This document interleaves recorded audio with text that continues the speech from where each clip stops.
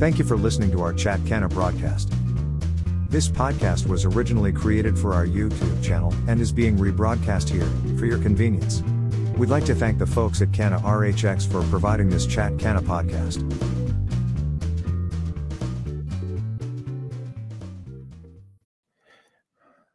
And good morning, everyone. It is Wednesday, the day before Thanksgiving, a significant day in my calendar year. I hope it is for you too.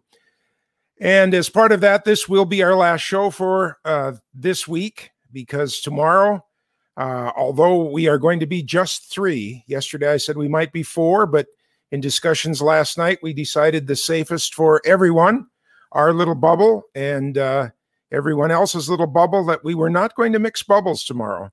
And we are taking this extremely serious for all the people concerned, not just for us.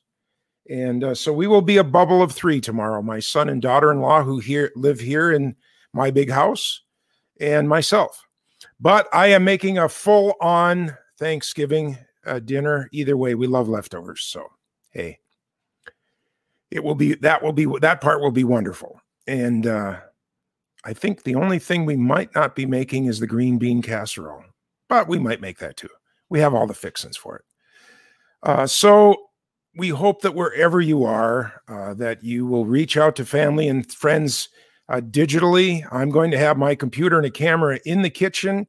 And as I'm cooking, I intend to try and reach out to everybody. Every time there's a little break, I'm going to make another call, hopefully a video call, and try and celebrate Thanksgiving in that way, so that all the people that we could be at, typically for me, it's going to my cousin's house about 3 miles away, and they throw a big Thanksgiving. There's usually about 20 people there, and it is a joyous celebration. And it has been for 25 years. This is 2094, 26. This would be since I came back here to the family farm. And that time, 26 years ago, all of the people that were one level up for me, my parents, cousin Ron's parents, his wife Julie, her parents, and others of that generation were also included in that. And then, of course, as the years went by, 1 was missing, and then 2, and then 3. And my mom in 2005, my dad in 2010, and there is now no one left. And even cousin Ron has now passed on. So the cycle has been changing, but we have been keeping it all together. And there has been massive family. And of course, as the top has been leaving us, there has been more from the bottom. Julie now has 12 wonderful grandchildren, some of who are driving. And so you can just pass it off as the circle of life, but it's, to me, way, way, way more than that. It is just an unbelievable observation now that I'm going to be 70 of how blessed we really are to live here in the Red River Valley and to be in agriculture. I think that agriculture is something that holds us all together in one way or another. And now, in these last years, to be in the hemp business for myself and my extended family, my business partner, certainly more than just, at arm's length business partners. Our families are close and involved also. And so lots of Christmas presents to buy, but I sure don't mind that at all. All right, our story today, this is Have You Heard? So it's a short day on Wednesday. And just a reminder, no show tomorrow. But of course, we will be back on Monday with our last show of November. And then we start the countdown to Christmas. Where has the year gone on the one hand, and how could this year take so long on the other? The Des Moines Register has put out an incredible story about hemp, because it was the first legal year for our friends down there. And boy, they're just talking about the big thing, of course. What does too hot mean? As they are writing to their audience and really talking about hemp for the first time for many of them. And so, too hot. And I hate doing the mini-me, putting it in quotes, but that's how they did it. The level of THC, the psychoactive component in cannabis plants, exceeding state and federal limits. And she talks about one of the farmers who his first hemp crop went up in smoke. And we burnt one of our fields, not in the field, but afterwards, not because it was too high in THC. It passed all the tests. But if you remember last year in October or before October, it was a glorious fall. It was just absolutely beautiful.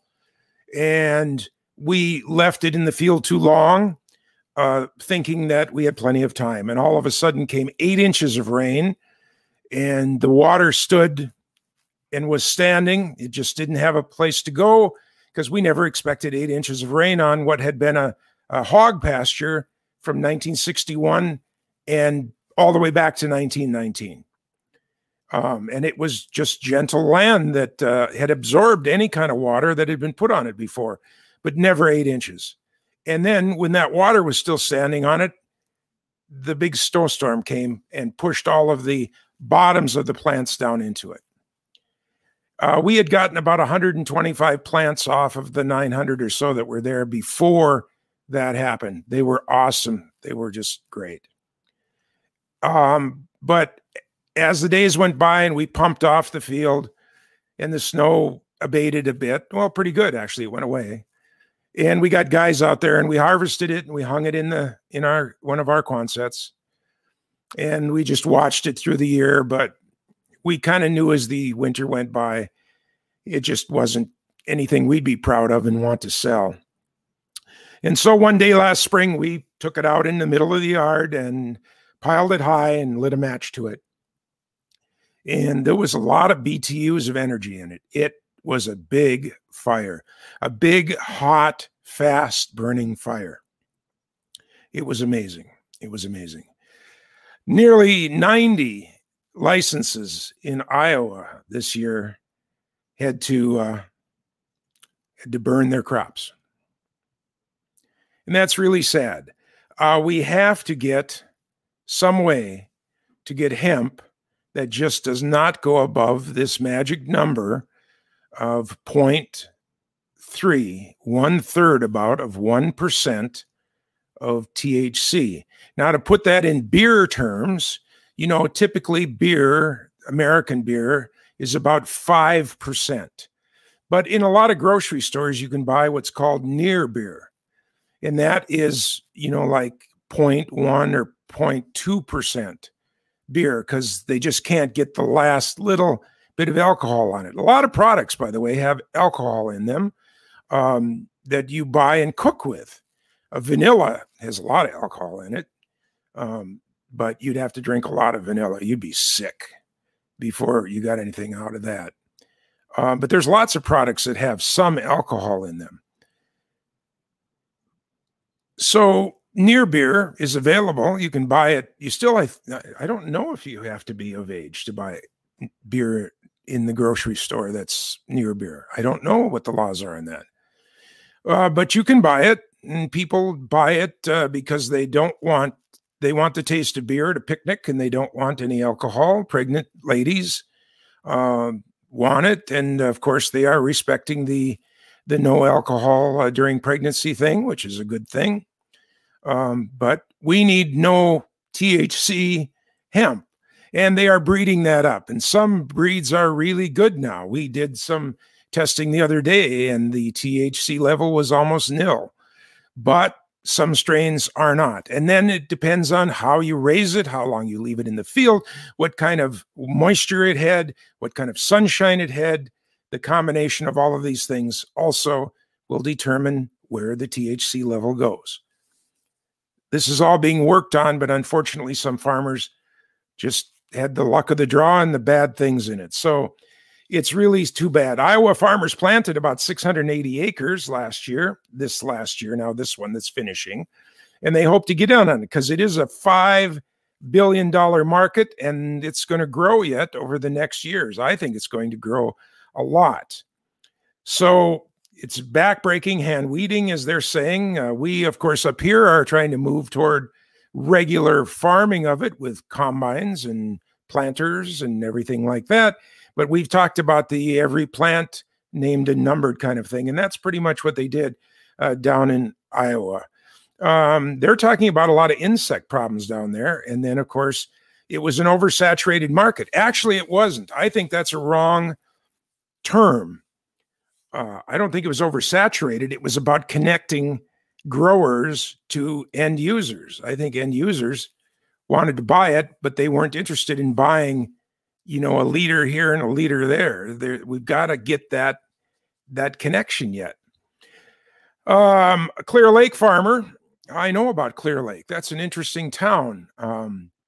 I have radio connections back to that, and I don't know if you remember, but Clear Lake, isn't that where on the show MASH, isn't that where what's his name was from? The guy, the second in command, not command, but the guy that took care of the bosses on there. Anyway, he was a new hemp farmer. He said the experiment was exhilarating. It was fun learning about a new crop, a lot more than he thought was going to have to happen. He does see hemp as a way of diversifying his land, and of course, helping with the state's 22 million acres of corn and soybeans. Down there, that's all it is. It's corn, then it's soybeans. It's corn, then it's soybeans. It's corn, then it's soybeans. And they use Roundup ready crops. So as you drive by the fields, it's absolutely pure. It's beautiful on the one hand because, other than kochia, which I don't know if it's caught on down there, it's a plant that is also Roundup ignorant. It's not bothered by Roundup. So up here we see it in our sugar beet fields. But other than that, man, those fields are just black dirt and corn or soybeans. So it looks like they're perfectly manicured and somebody went out and pulled every weed. That, of course, can't happen with hemp because we cannot put on any pesticides, fungicides, herbicides, or anything like that with hemp. So that's just off limits to put anything on there. And of course, no Roundup can get anywhere near any kind of hemp fields. So the state doesn't exactly know how much hemp was actually harvested. But of course, 13% of it had to be fully, partially destroyed because it went hot. And that's what they know for sure. This gentleman we're just talking about said that he believes his plants spiked, went over the level because they got stressed, fighting against weeds that were around them. They were fighting for sunlight nutrients. And he was 3 times over. So he was about 1% hemp. And he said it was a big letdown. They're still deciding if they're going to do it again next year. As he says, everything grows well in the Iowa soil. And so this is a big problem. And they've got a picture here showing them burning their hemp fields. And it was just exactly as it was with us. It burns fast and it burns hot. This is just a problem. This is just a problem. Now, this is an interesting thing here, and I'm just really curious what this guy did. He had 600 plants. That was probably a half an acre. Easily, you could put 600 plants on a half an acre and give them each 12 or 15 square feet. And it says he hand sprayed them twice a week with a pesticide until they began flowering. I would tell you he didn't do that. Unless he had something organic. He might have sprayed them with an oil from another plant, but he did not spray them with a pesticide. So I'm guessing that whoever wrote this article wasn't listening well. And he might have said that he sprayed them with an oil from another plant that acts like a pesticide. It took 10 people 2 weeks to hand harvest the crop. Think about it. So that means it took one guy 2 weeks to hand harvest 60 plants. This is not a way that hemp is going to become a crop across the United States. So it took one guy. It took 10 guys 2 weeks to do 600 plants. It took one guy then 2 weeks to do 60 plants. So it took one guy 1 week to do 60 plants. So it took one guy 1 day to do 12 plants. We got to get down there. We got to talk to these fine folks, show them they can do it a little faster. That's amazing. Because when we harvested, we brought in 500 plants in about 6 hours. 3 guys and me.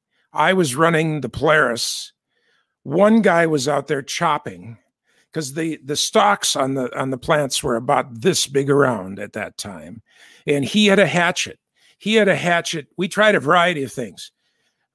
We had a hatchet left over from when we had chickens, and the hatchet had a blade where my thumbs are the sharp edge of the blade. But it was about a 6-inch blade made for chopping chickens, if you know what I mean. And it had a pretty long handle on it. And he would bend over, take the stalk, and 1, 2, 3, and that plant was free. And he just laid it over then. And he went to the next one.